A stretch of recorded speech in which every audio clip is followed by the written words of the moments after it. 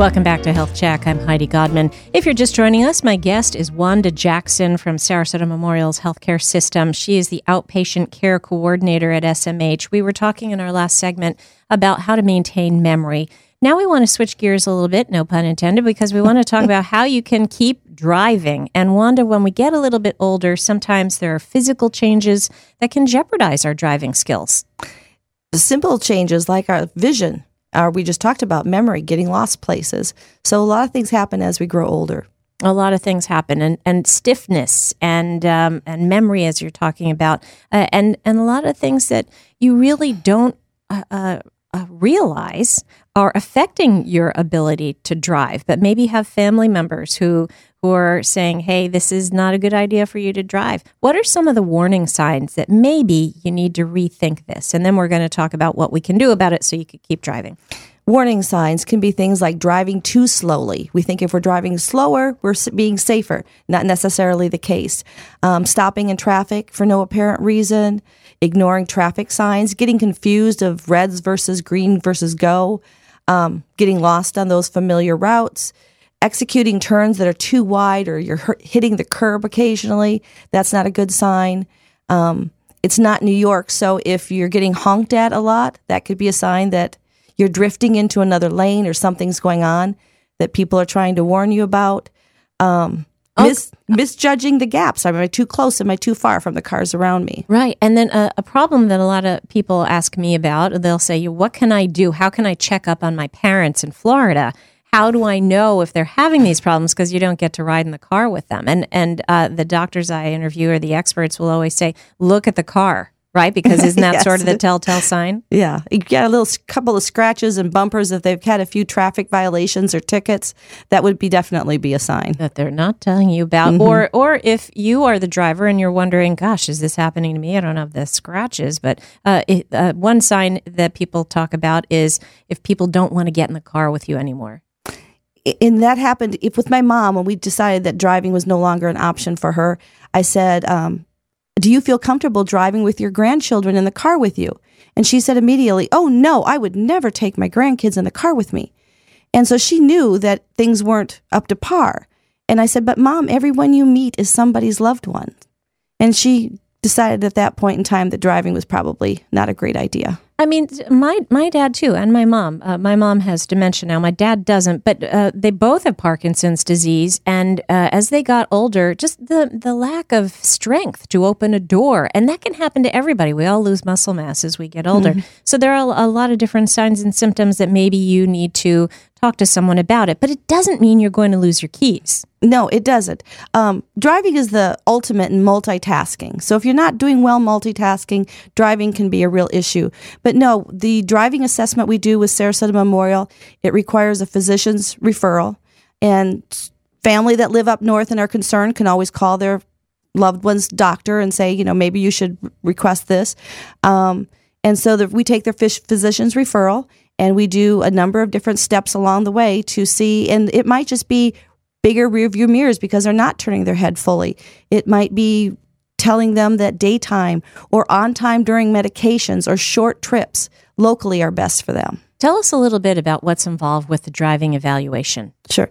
The first thing we do is an in-clinic. We have a physical therapist, and it's an in-clinic. So we do vision, cognitive tests, nothing they can study for, work on ahead, but we just make sure that those components are already in place. All right, so you might look at their physical health first of all, and also flexibility, range of motion, those Absolutely. kinds of things. And the person who does it at Sarasota Memorial Hospital is a physical therapist. So she catches on to those things real quickly. Yes. All right, so there might be that in-clinic component, but then there's also a road test.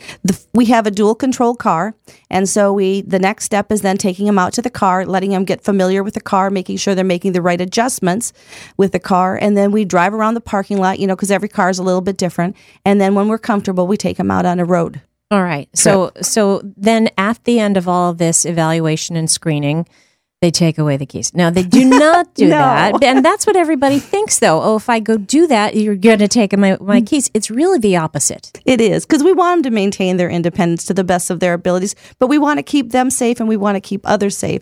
So there's a re-education that comes into that. Again, possibly suggesting daytime only, short trips, physical therapy to give them that range of motion for their neck to look in the lanes next to them and the traffic behind them. So there's a lot of re-education and rehabilitation that goes into that. And you all, in the driving evaluation portion of this, you're not making any determinations. You're not doing anything, removing keys or saying, do this, do that. You're writing a report. We do. We just send a report back to the physician. The physician will discuss options after that. But there are some really good points, I think, that come out of these driving evaluations. Maybe you need a refresher of the laws. You know, you started driving decades ago, but maybe the laws have changed. So that's one thing. Also, maybe you need a new pair of glasses. A lot of times it's just a vision issue. Mm-hmm. And even if you pass, so to speak, you know, a good eye exam every year is important to your driving as well as to other tasks at home.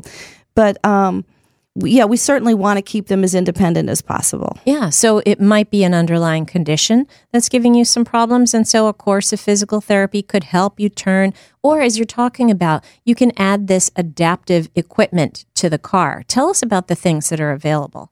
Well, if you're not turning your head fully and we can only get to a certain point, we'll do the wider rear view mirrors. They're not just for big trucks that need to see past trailers. They can really help in an average car.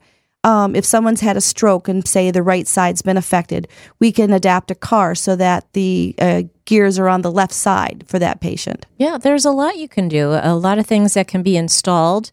The gas pedal, the brake. I mean, I think everybody is getting pretty used to using cruise control now. So it's not that much of a stretch anymore to understand how that works. Mm-hmm. So you can have those things installed.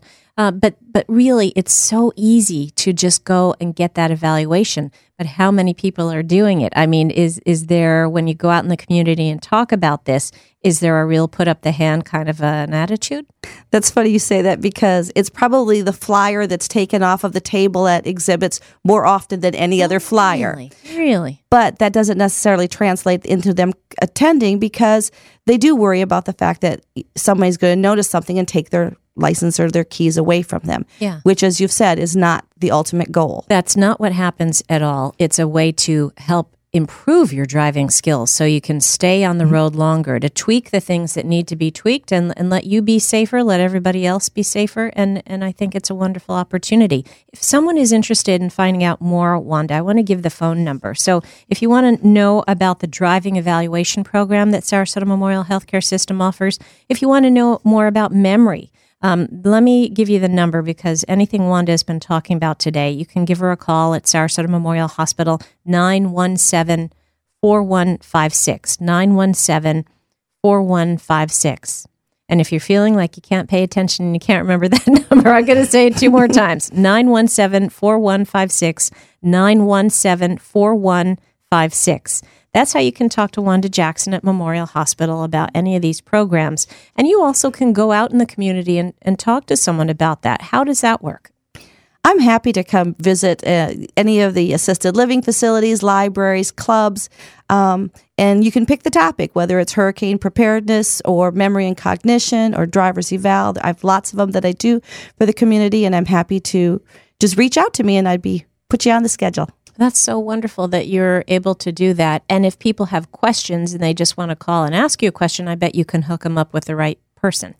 Part of the job as outpatient care coordinator is helping coordinate the care. Healthcare has gotten large. There's a lot of people in the system, a lot of people that can help, a lot of free services for the community. So I really do just want to connect the dots for you. What a wonderful opportunity. I want to thank you so much, Wanda Jackson, for coming in. What are you going to talk about next time you come?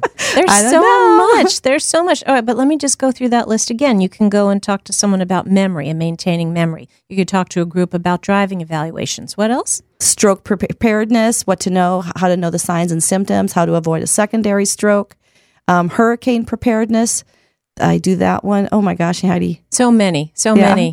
Your keys are in your purse. Yes. That's where my keys are. And everybody, I'm going to start putting my glasses in the same place every day.